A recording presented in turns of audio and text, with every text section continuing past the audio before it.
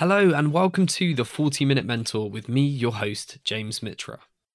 Here at JBM, we think one of the best things you can do for your career is to find a great mentor who you can learn from and be inspired by. So for those of you who are looking for this mentorship, we launched this podcast. In each episode, we'll be sharing career stories, advice, and mentorship from some of the most inspiring people we know. And we hope that you can apply some of these learnings to your life and career. I'm always keen to get feedback, so if you have any thoughts once you've listened to this interview, just drop me a line at james@jbmc.co.uk.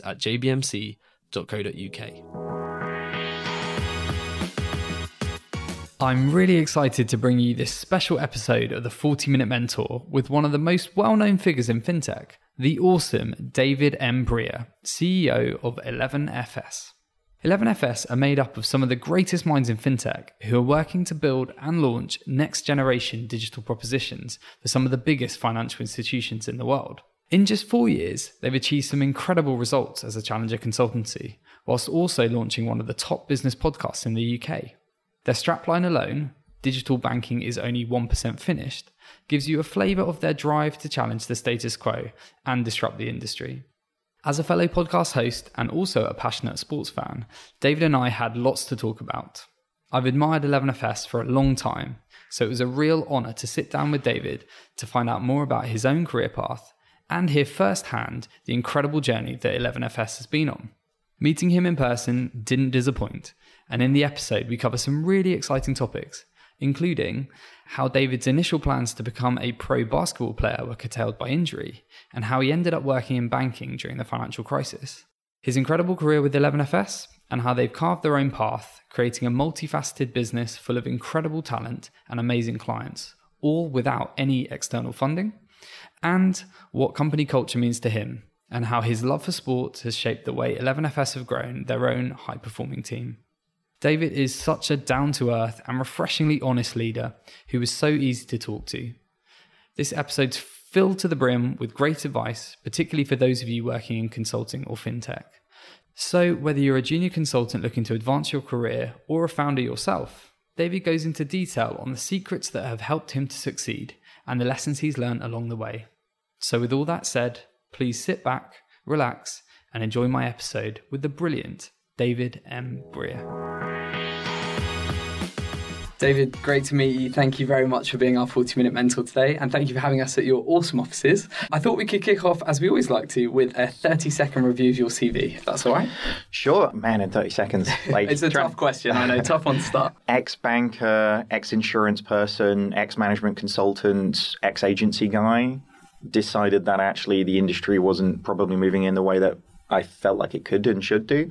So tried to do something different with the company that I'm at now. Amazing. And I'm a big fan of the work you're doing at 11FS, so really keen to get into that. But wanted to start at the beginning almost. I know that you had a dream of becoming a professional basketball player, and sadly a sort of injury put a roadblock in the way of that. Giving up a lifelong dream is a big thing. How did you get back on your feet and kind of go again from a career perspective? Quickly is the best answer to that. I played like 11 different county sports, so various different things, pretty much everything other than football, weirdly. Oh, really? I like football now, but just wasn't into it as a kid at all. What was the most niche sport? Playing badminton, playing ping pong, like all those types of things. Like there's a bunch of them that just blur in my mind now, the rules of them. But I think what kind of comes down to it, I was just insanely competitive. Yeah. Unfortunately, as you say, 3 pins in my left knee and all the ligaments in my left knee done after putting the ball in the basket one time and twisting wrong. I basically had to go, well, what do I do at that point? Thankfully, my dad didn't let me kind of rest on my laurels too quickly. It was like, here's a stack of papers, have a look at what you think the industry that will be broken in 10 years' time when you come out of university to really sort of make this something that will still be a problem when you come out. I looked at a few different industries. It looked like technology was going to be a thing. There was this thing called the internet. Yes. And the other two was oil and gas, which my dad was in, and banking.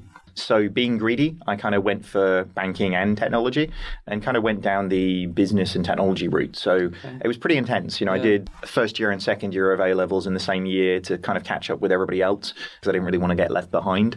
So doing maths and business and everything kind of in that side of things, maths, business and computing A-levels in 1 year was interesting because the year 2 stuff that I should have had a good grounding for in year one was challenge. Yeah. But yeah, went through it and did really well. Amazing. Did an undergrad in computing. Realized that actually my sporting background was actually like kind of screwing with my head, if I'm honest with you, because I was naturally really good at sports, but I wasn't really needing to apply, as in I wasn't really needing to try because I was just naturally good at it. And it was only at the point where I kind of came out of my undergrad with a 2-1 in computing where I realized that about 20,000 other people had exactly the same qualification, exactly the same potential. And as somebody who really sort of prides themselves on being different, suddenly I realized I was like everybody else. So that kind of like kicked me back quite a bit, if I'm honest with you. Yeah. And really like the switch that just went from my head was, while I might not be the smartest guy on the planet, then I will work harder than anybody else kind of around me.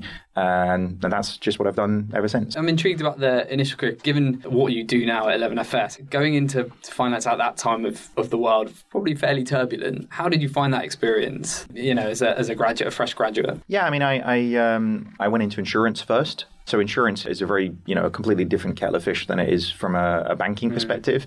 But really, I mean, I got into banking in 2008, right? For anybody who sort of knows much about the crisis, that's just about when it kicked off. Yeah. So a lot of my friends think I kicked a plug or something and made the whole thing happen. But yeah, genuinely sort of going into that industry at that period there was lots of change, but actually fundamentally with lots of change brings opportunity. The rise of everything that was the internet, the rise of digital being a thing. When I joined Lloyds Banking Group's digital team, it was 12 people. The internet just wasn't the thing that was really driving the entirety of the organization. Now, Zach, who I used to work with at Lloyds, he's got a team of 22,000 people. Wow. So the world has changed so dramatically. And actually, I mean, a lot of success is just being in the right place at the right time and seeing the opportunity and taking it. Yeah. So for me, really, it's, as much as I joined at the worst time, for me, it was the best time. Because if everything was going tremendously well in the industry, then where's the fun in that? Yeah, definitely. And I'm keen to come on to the amazing work you're doing at 11FS. But as you mentioned, the industry's changed a huge amount since you started back then. And 11FS produced a fantastic documentary for anyone listening and watching called 11 Years, The Rise of UK FinTech. And you spoke to a number of people in that, high-profile industry figures, about what's happened since the crisis. Can you share for anyone that hasn't seen that, just some of the highlights from that? And I guess from your perspective, kind of what that has meant for FinTech and how that has kind of come about? Yeah, sure. I mean, the crisis was obviously a terrible thing. There were a lot of people that lost a lot of their jobs. Yeah. I mean, when I joined Lloyds in 2008, the share price tumbled and a lot of people lost a lot of money and security from a retirement perspective. So, by no means is this going, everything was wonderful. Yeah. And but actually the positive nature that kind of came out of it was actually, if we sort of fast forward to today, London is the capital of fintech globally. It is the capital of financial services globally as well. Currently, we'll see what happens with Brexit and all these things that are happening. But really, that only happened because of what happened in 2008 and 2010, particularly. And really, for us, we do a lot of work from a community perspective. But fintechs that are being built today, I honestly don't think realized the hard work, the effort that went in around, 2008 to 2010 to really create the environment that we've got today. There are major changes that happened in the regulatory framework. There are really bold decisions that happened in the government that was in power at the time. And all of these things have contributed to the world that we live in today, where financial services is in a much more democratized state than it ever has been before. Yeah, I think it's a great point. And 11FS is very much at the heart of this industry now. And you've gone on to win many awards, and we'll talk about some of the successes shortly. But I want to come back to the beginning of that story. You and your co-founders all had very successful careers in different areas. Can you tell us a bit about the genesis of 11FS? What kind of brought you all together, and what were some of those initial challenges at the early points of the business? Yeah, I mean, I come back to, I think the hardest thing, there's two things that have been the most scary, the difficult things to do over the last 3.5 years has been, I mean, the first one was signing the first lease on any place ever. That was terrifying. Yeah. But the bigger one than that was actually getting the team together in the first place. It's one thing to be in a situation where you believe something as an individual, but actually, I mean, Jason, our deputy CEO now, co-founder of Monzo, co-founder of Starling, Simon was running R&D at Barclays, and Ross had a really, really good job running research at a company called Mapper. To get these guys to believe what I believed and actually get them to leave really awesome jobs at really awesome companies to come and maybe make this thing a success. That was a kind of a lot of responsibility. And actually even from myself as well, to quit, I had a good job at Gartner, running their global digital banking practice, got 2 kids, it's kind of like being in a situation where you quit your job to like pursue your dream sounds like some sort of beginning of a horror story, right? So, but yeah, getting that belief in all of us in terms of both in what we thought the industry could be, but fundamentally what we believe our place in that can be as well. And really, what are the things that kind of unite us? It's less about what we do, it's more about the way that we do it. And that's why I think actually we've had so much more success than really I think anybody kind of expected us to. Not that we did. We definitely expect much more than what we're doing now. But I think in terms of if you look at the sort of traditional players within the market, I think many people are very surprised that we've had the level of impact. But I mean, for us, very much like the industry, we're only just getting going, really. Yeah, definitely. I commend you on the bravery to go out and carve a different path. It feels almost like the Avengers assembling when you got all these great people together.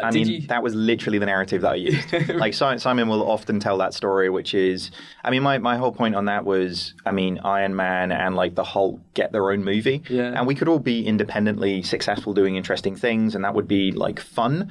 But when there's like a really big bad, like everybody gets together. Yeah. And that's really why, the Avengers, it can be seen as very like childish and silly, but I'm childish and silly. So it's fun. I like it. But no, it was a good kind of metaphor. And actually continually people are kind of bringing that back. I think Business Insider wrote a thing about it, and it's just sort of stuck. Yeah, I'm certain I've heard it somewhere. Great. Well, I know you've as a team, you've done some amazing things. It's hard to know what to call 11FS given all the different things you do. And I know you're not the biggest fan of the word consultancy. What is it that you dislike about that? And how are you building a brand that is truly different to the other players out there? And I say this from someone that has been a headhunter in the consulting space and fintech for 10 years. I guess I've seen the big and the small and those that have succeeded. And I love what you're doing. So it'd be great to hear a bit about your perspective on that. Yeah, I think it comes down to like the fundamental of how you build out the company.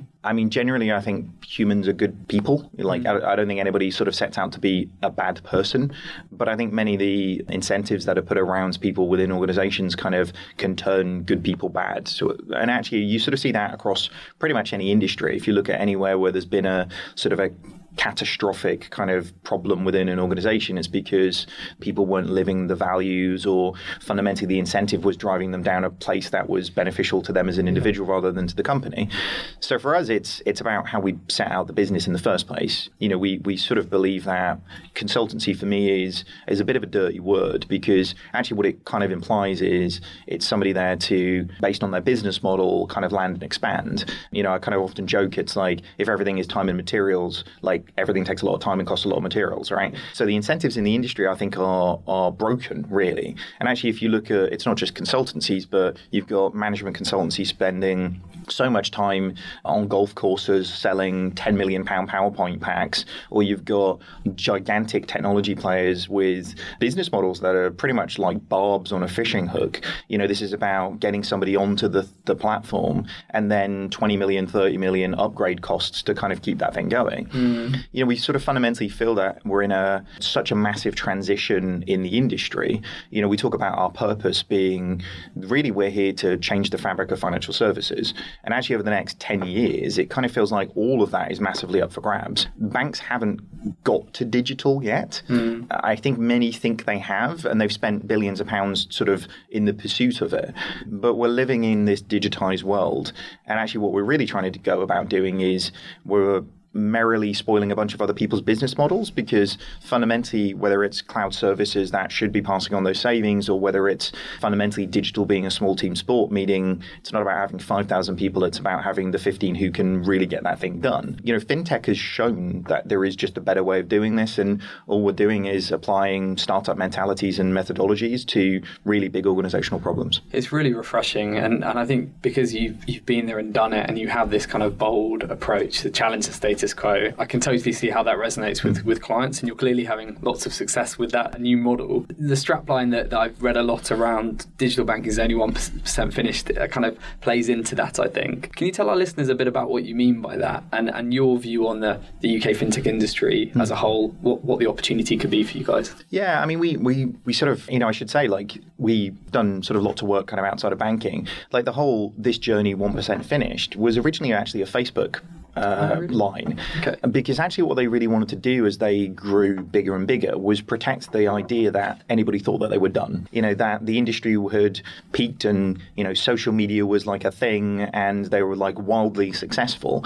But actually, how did they create a culture internal to their organization that actually everybody was always, in the pursuit of making things better? Okay. So for us, I mean, we sort of look at the 1% finished thing particularly from a digital banking perspective as just a kind of a bit of an indictment on where we are, given the fact that everybody's spending multiple billions on digital transformation, that actually all we've done is take paper and people out of a process, really, rather than embracing what digital can really do. I mean, if you look at any industry that has really been reborn because of what digital is, whether you look at, really where we are now with Spotify, with digital music, or, I mean, even sort of from a newspaper perspective, we're seeing massive fall away from the viewership for the BBC and the Telegraph to Twitter and YouTube and various different places that people trust more. The fundamental there is it's not just analog products distribute through a digital channel, but it's a fundamental rethink on actually what those things are,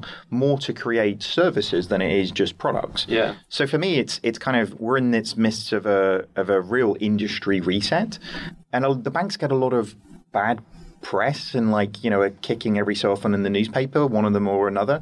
But actually, the whole ecosystem around banking is not being good for a really long period of time. And actually, whatever slice of it that we can help to really sort of shift that fabric of financial services, then we'll be able to kind of focus on. I should say as well, I mean, we've been bootstrapped from the beginning. We've took no VC money. There's no sort of evil villain sitting with the money in the background, which means we can make decisions really quickly. We can actually go into weird and wonderful areas of things that, do a documentary. Yeah. Why not, right? Yeah, it's so refreshing. Yeah. Well, it's good. It means we're not inhibited by what somebody thinks we should do.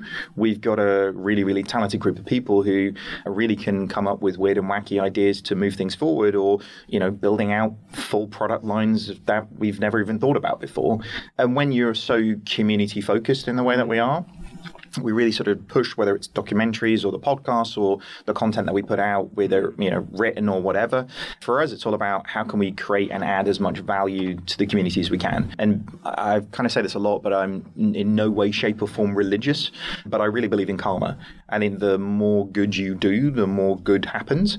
Therefore, the more we can kind of give up time or work with people who don't have the opportunities that we do, or even just allow them to hear conversations, because actually it might be inspirational or it might shape the way that they get into the industry or not. Anything we can do on that side of things, the better from my perspective. It's a great mantra. And I think, as you mentioned, that the ecosystem does seem broken. And I think part of that is the lack of trust in the big institutions. I guess case in point, JBM, I won't name which bank, has been with a big bank since I started the business over 7 years ago. And we had an absolute nightmare, got locked out of the bank for too long. And in the space of an afternoon, I'd set up a Starling and very quickly it transferred everything across. And it has been genuinely game-changing for me. I'm really interested in your thoughts. I know you've helped a number of incumbent banks with this sort of thing, trying to help them evolve. But how do you feel they can compete with this growing number of the Monzos, the Starlings, the Tides, etc.?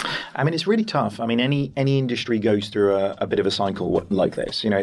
Clayton Christensen laid it out really well on the whole sort of innovator's dilemma. And actually that's playing out in financial services so significantly right now. I mean, the banks have got all the customers, they've got more money than anybody on the planet to invest in making this really sort of work.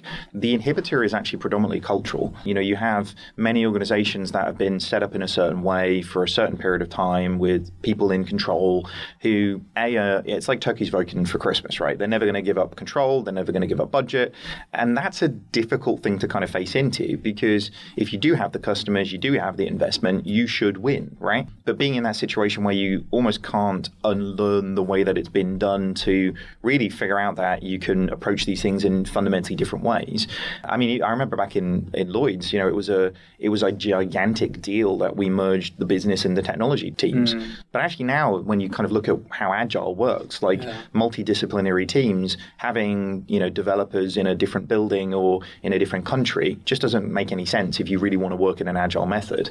So for me, I think it's like the big banks, like any problem, like the first stage of resolving it is like admitting that there is one, right? Yeah. And for those organizations that are kind of doing that, you find people change really quickly. To start with, I think fintech was a sort of bottom-up revolution. Yeah. There was, kind of younger people in banks going, hey, there's like this cool thing that, it seems to be sort of gaining steam here. Maybe we should be interested in it. Now, actually, the conversation we have are top down. It's like CEO of bank knows they need to fundamentally challenge themselves. Somebody like Alison Rose at NatWest, been at the bank for 25 years, but so tuned into actually the changes that are happening kind of outside of her four walls. So things like metal, her whole stance on that was like, if we don't challenge ourselves, we're waiting for somebody else to do it to us. So, it isn't really about customer capability. That's great. It's good to kind of have a 4-minute account opening or whatever. And supposed to, it took us 12 weeks to get our bank account when we started 11FS. It was mad, Man. It's really about how can you fundamentally change the operation within an organization? How can you establish a more of a challenger culture within a company? And we found this, we've done work with Standard Chartered over in Hong Kong and people like Grab, who are essentially like the Uber equivalent out there in Singapore. And this is the thing that kind of it keeps coming back to. I keep saying this, but it's like, it is not what you do, it's the way that you do it. The way to make it sustainable within any organization is like talent and culture. Everything else is simple. Get the right culture, unlock it, unleash talent within that culture, and then figure out what it is that you actually want to do next. Couldn't agree more. And it's a perfect segue to the next part of this conversation where I really wanted to talk about 11FS's culture and talent in particular, which is a subject close to my heart. You've been growing very quickly. I think you're over 150 people now. 180. 180, yeah. Wow. Amazing. And that's in a relatively short amount of time. And I know and I was talking to Alicia earlier, you pride yourselves on the culture that you've created. How would you describe that 11FS culture to our listeners? What are some of the steps that you've taken to build it and sustain it? Yeah, I sort of summarize us as, on the macro, we are incredibly aggressive. Like, we are aggressive because we are here to change the industry. Therefore, the macro view is, how do we impact the fabric of financial services, right? On the micro level, we're the most human organization you've ever possibly come across, because actually how we all work together, it kind of comes back to my sports, days, really. And actually, if you kind of look at a lot of things that we're embedding into 11FS's values that we stand for, both from the way in which we expect managers to manage or everybody to act on a day-to-day basis, it's really just about laying out what the rule book is. And I think if you don't give people a guide of what good and what bad is, and actually giving them consistent understanding of actually where people sit within that, then actually, you can't be surprised if somebody doesn't do what you want them to do unless you tell them, right? The thing I always say about culture is, if you go and talk to a big organization about culture, they're talking about, should we give free lunches and, table tennis table here. Yeah, exactly. And it's like, and it becomes a parody of what good culture actually is.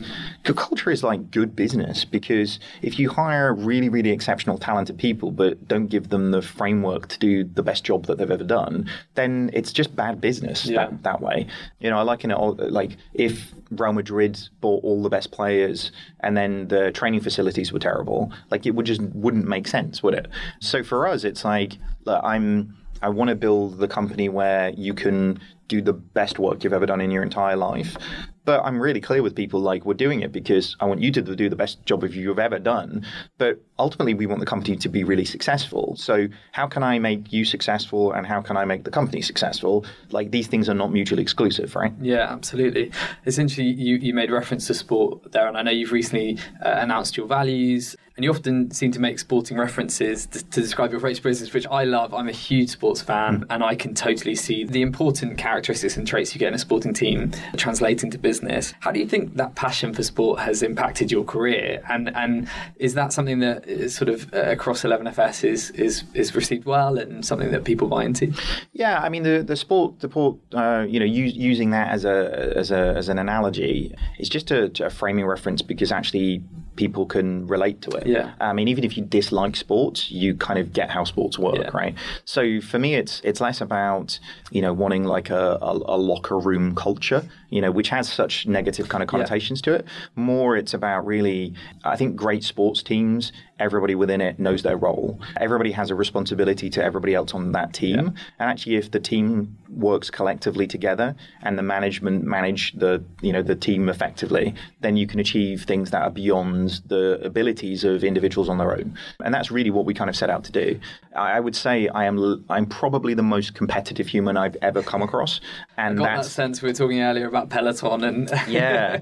And I know it in myself, and it's really, especially like being a dad, like having 2 kids now and stuff, it's like trying not to instill that too much in them, but knowing that, I mean, the person that I'm most competitive with is me. Yeah. And that's the thing that scares me sometimes, which is why Peloton is going to ruin my life, because I know it's there and I know how competitive I am with myself. So I know that actually I will continually push myself. Yeah. It kind of comes back to what I was saying earlier on, is like, actually, when I know that the only person that I really caring about how well I'm doing is me, and actually I know that I'm going to work harder than anybody else in anything that I ever do, it's actually quite a scary thing to face into something that is both really addictive and really good for me and really competitive. Yeah, so definitely. Well, I'm excited that hopefully next time we meet you won't have fallen over too many times by pushing yourself, but up that leaderboard at Peloton. Now, I think it's really interesting and very inspiring, and I can totally see why you've been able to attract the 18 sort of talent that you have, because we know for a fact every single person we talk to wants to work for a mission-driven, dynamic business with a great culture. And I know you guys have definitely got that. It's been a relatively short amount of time, but you've gone from coffee shop to this fantastic office, over 180 employees. How have you gone about actually growing the business and finding the best people? I'd love to get your take on that. Yeah, I mean, the growing the business one is interesting, because we've sort of almost grown out of a process about 3 days after we put it in every time we do it, just because to go from, 5 people to then, 15. I mean, Zoe talk about this a lot, where it's like, actually, like our Friday team meeting has gone through so many different incarnations of it, because actually what you can do when you're 10 people or what you can do when you're 50 people is completely different. And when you get to 100 people, things break in a really interesting way. And then when you get to 150 people, like, we used to have a Friday meeting where everybody talked. Everybody talked in the company. What was your highlight? What was your low light? Who do you give a shout out to this week? And it was great, because there were people who everybody would get to hear what everybody was doing. At like 180 people, that just wouldn't be practical to do. But we've talked to some really smart people. We've got friends who work at places like Google and Apple and whatnot. I mean, Google, at the company size that they are now, still do a weekly stand-up. Like, it's not for everybody. 100,000 people don't stand up at the same time. But they do that as a town hall to disseminate interesting pieces of information and make sure everybody is connected. So I think, again, you don't create a great culture by like doing it by accident. You have to be very, very, to your point around being purpose-driven, you have to be incredibly purpose-driven in terms of that being a key focus. I'd say, 30-40% of my time is spent making sure that we really think about that and actually make sure we're reinforcing it and acting on it. Yeah. There's a lot of talk of like company values and various different things that you see people put out. I mean, Enron is always like such a great example. I think theirs was like honesty and integrity and something else that they didn't do. And then, we obviously sort of know what happened type thing. So, values and culture and all these things can very quickly become sort of like bullshit posters on a wall unless you kind of deal with it properly and live them every day. Yeah, totally. But I think on that though, it's even down to, I mean, things like performance management. Like most organizations don't face into, I mean, in a sport, nobody waits till the end of the season to tell somebody that they're not doing a good job of putting the ball in the back of the net, right? So why not do in-play feedback much more directly? If you create a culture that has everybody presumes positive intent, and actually you do in-play feedback to go, hey, I didn't really understand that, or hey, I thought that was a bit harsh, or hey, you did a really good job, or your team are killing it on this thing. Like that in-play capability means that actually the organization is constantly evolving and constantly moving. I mean, we're doing performance feedback for everybody. We're moving to a monthly cycle on that rather than an annual cycle on it, because when do you want to change? You don't want to change at the end of the year. You want to change when you can do something about it. Again, it makes sense from an individual perspective, but from a business business's perspective, like you want people to continually be evolving, continually be getting better at what they do. And I think it flips the responsibility. It should, in my mind, it's like a manager is not there to contain people within their team. Their single purpose is to make the people in their team do a better job. And actually that's about creating the environment. It's about giving the right support, giving the right vision of what it is that they need to be achieving. But that's their job. Like managers are there to make the team better. Yeah, absolutely. No, I think it's fascinating insight, and it's amazing given the sorts of clients, the scale-up clients that we work with, how many get this wrong, and a lot comes down to, I think, communication and openness and transparency. And I know that's something that you guys have done particularly well. For anyone that's listening to this, maybe a business owner that's looking at scaling the business, are there any particular lessons that you've learned, challenges you've overcome, perhaps things that you've got wrong in growing the business? Nothing is ever done. Like, don't think you've completed or finished or, achieved anything, because it never is. Like building a business it's like a computer game. Like every success you have just unlocks like the next level of bad guys that you kind of go to. So definitely kind of don't believe the hype of yourself is like a big thing. I think the other one as well is like when people say hire smarter people around you than you, like a lot of people say that and a lot of people are like being really humble about it. But genuinely hire smarter people than you. Like it's literally from the founding team up, all I've tried to do is bring more people around me with a greater skill set of the thing that I'm trying to do. And I will still go and do a thing and try and, figure out if this is a thing that we as a company should go and do more of. But then you bring in people that are way better than you, whether it's like, for our podcast, like I did the editing to start with until Jason told me I was terrible at doing it. And then Jason started doing it. There's and that then feedback culture. Yeah. And then we realized Jason was bad at it. And then we brought in Michael, who's brilliant. So it's kind of one of those things. It's like lead by example is probably a good thing, but realize where your strengths are and where your weaknesses are. And where your weaknesses are is bringing better people than you. Awesome advice. We're getting towards the end of the conversation, but I just wanted to touch on podcasting because it's something that you guys do fantastically well. I'd be lying if I said I wasn't inspired to set up our own podcast off the back of being a listener to FinTech Insider. So thank you for that. I think it's a wonderful content tool and a great way to get across to an audience just mission and I guess what you're up to. Can you just give our listeners a bit of an insight into how that's benefited the business? I know you not only have one, you have three, but how that's increased awareness for your brand and just the benefits to anyone listening that may be thinking about doing one. Sure. We started the podcast because really it was a necessity. If I'm honest with you, like you're a 5-person organization and you want to compete with Accenture and McKinsey. Like, are you crazy? Like, so how can you do that? Well, if you're setting your organization up to be like truly authentic in terms of what you want to do, you need people to hear that, not just read it. I think people will kind of get a sense for something by reading a blog post, but if they see you in a video or they hear the passion that you're actually trying to instill into something, I think they'll really get a different vibe to it. A lot of startups talk about do things that don't scale. I say like do things that scale. Like, and podcasting scales in like a major way because actually for an organization who you could go and sit and talk to 100 people and never find anything interesting to kind of keep us occupied. But actually, if you can put out a podcast that can go out in 180 plus countries a week and touch people who wouldn't get to listen to those types of conversations before. The reason we started in the first place, we were in a bar in Bank with Solaris Bank. Bank the tube station with Solaris Bank the bank. Okay, got it. Just clearing that up. And actually we were just like, people should hear this stuff. It's like really insightful. You're in a bar, you're like, we're hilarious. People should hear this stuff. But again, it kind of comes back to that. How can you create value for a community? How can you allow, people in far-flung countries to kind of listen to really what's happening in the epicenter for fintech? And that's been really all we've sort of tried to do. We don't really talk too much about what we do on it, which, if I'm honest with you, as a company, we focus more on brand and what we believe than the specifics of what we do as a product, if that makes sense. Because actually it's like, if people really align with you on what you believe, then actually there's a different type of relationship. So it's been hugely beneficial to us. We know, we get DMs on Twitter or WhatsApp messages from CEOs of banks who listen to it who are like, hey, I think you should have covered this in this way, or, can we come on and, talk about this or whatever.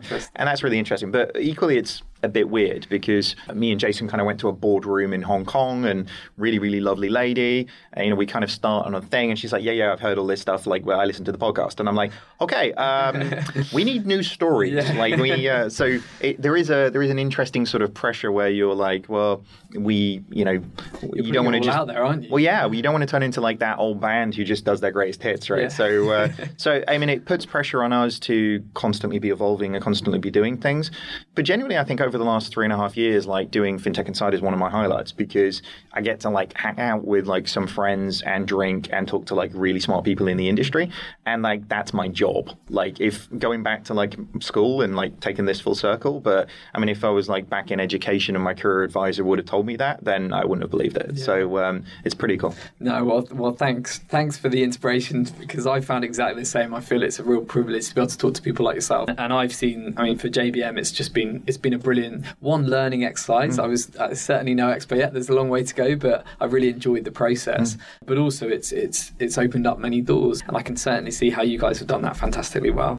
We are towards the end here, David. Last couple of questions. It would be ridiculous if I didn't ask you about mentorship, given the name of this podcast. It's something that's really important to me. So I was wondering if you had any mentors, or what mentorship means for you and the effect it's had on your career. I mean, bizarrely, our chairman now, so Sean Meadows. So when I was back at Aviva, I was roughly 3,000 levels below him.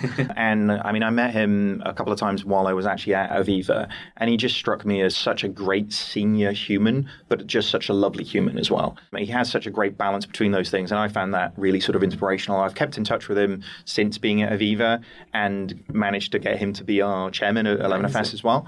So yeah, people like that. Another one is, I mean, both of our non-executive directors at 11FS, one of them is Chris Skinner, who's written just everything about the industry forever. The other one, Lisa Gansky, who she's famed as basically being like these female Steve Wozniak in Silicon Valley. So she was actually the lady who created the digital photography processor for Kodak. Oh, wow. So had the multi-billion-pound deal to kind of do these things and tell some amazing stories. Awesome. So there's a lot of people who will keep us all really, really humble because they've done way more stuff than we will ever do. But equally, they're just inspirational in terms of the impact that they've had. Yeah. So and there's a really nice spread, and I think that's particularly important when you have mentorship, isn't it, from different perspectives and different types of people. I think the only other person I'd say is like my mum.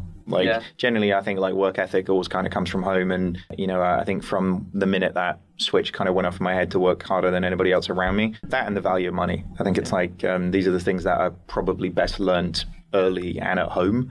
So yeah, I mean, most of this is down to her. I'm sure that'll resonate with a lot of people. And what does the next 12 months look like? I think the speed at which you guys are growing and the things you're achieving is probably quite scary to think where you could be in 12 months' time. But what does from a personal perspective and a professional one, what does 2020 look like? 2020 is pretty hectic. It started very, very strong. We're going to double and double. So it's like double on team, double on revenue. And there is some really interesting things. If you kind of stand back from 11FS, it's actually 4 or 5 companies together in a group, meaning the revenue models all support each other really effectively, but the investment that we're making in some big products, particularly on 11FS Foundry, which is a core banking system full stack architecture, you don't build that in weeks. It takes a year. Yeah. So for us, the partnership that we've got in place with DNB, who's the biggest bank in Norway, that really comes online sort of middle of this year. So I see a really sort of exponential growth for that business area. But equally, like the services business is going amazingly well. We've just opened up an office over in New York. There's many other geographies that I'm really interested in sort of getting into. We're kind of in this interesting, I'm describing it internally, any kind of change adoption curve starts quite slowly. And actually there's lots of good news stories, and then it becomes relentless. Yeah. And actually, we're just on that cusp now of going from those really, really early adopters to a much bigger slice of that market share. And if you kind of look at what we've done as a company, working in Africa and, Thailand and Hong Kong and the US and UK and South America and all over the place, it's really been the 3 or 4% of like those really, really early adopters. What we've seen, definitely if Q1's anything to go on for this year so far, is the market is changing so dramatically. So you'll start to see, rather than us sort of taking our foot off the pedal, the gas is very much kind of going down for really sort of doing more and being in more places. So watch this space for some pretty interesting announcements to come into. Awesome. I look forward to hearing about them. And from a personal perspective, I know Peloton, now that your new bike has arrived, that's probably one, but what are you looking to achieve personally? Yeah, I mean, I talked about this a few times before, but it's like, I mean, first few years of a company, your priorities are wrong, but they're right, if that makes sense. I mean, I very much prioritize the business over everything else, really. Like my health and, family life at because you're in a situation where you sort of have to. 3.5 years into the organization, where we're at, the sustainability, the awesome team that I've kind of got around us, actually it kind of means I can take a little bit more stock and prioritize a little bit better.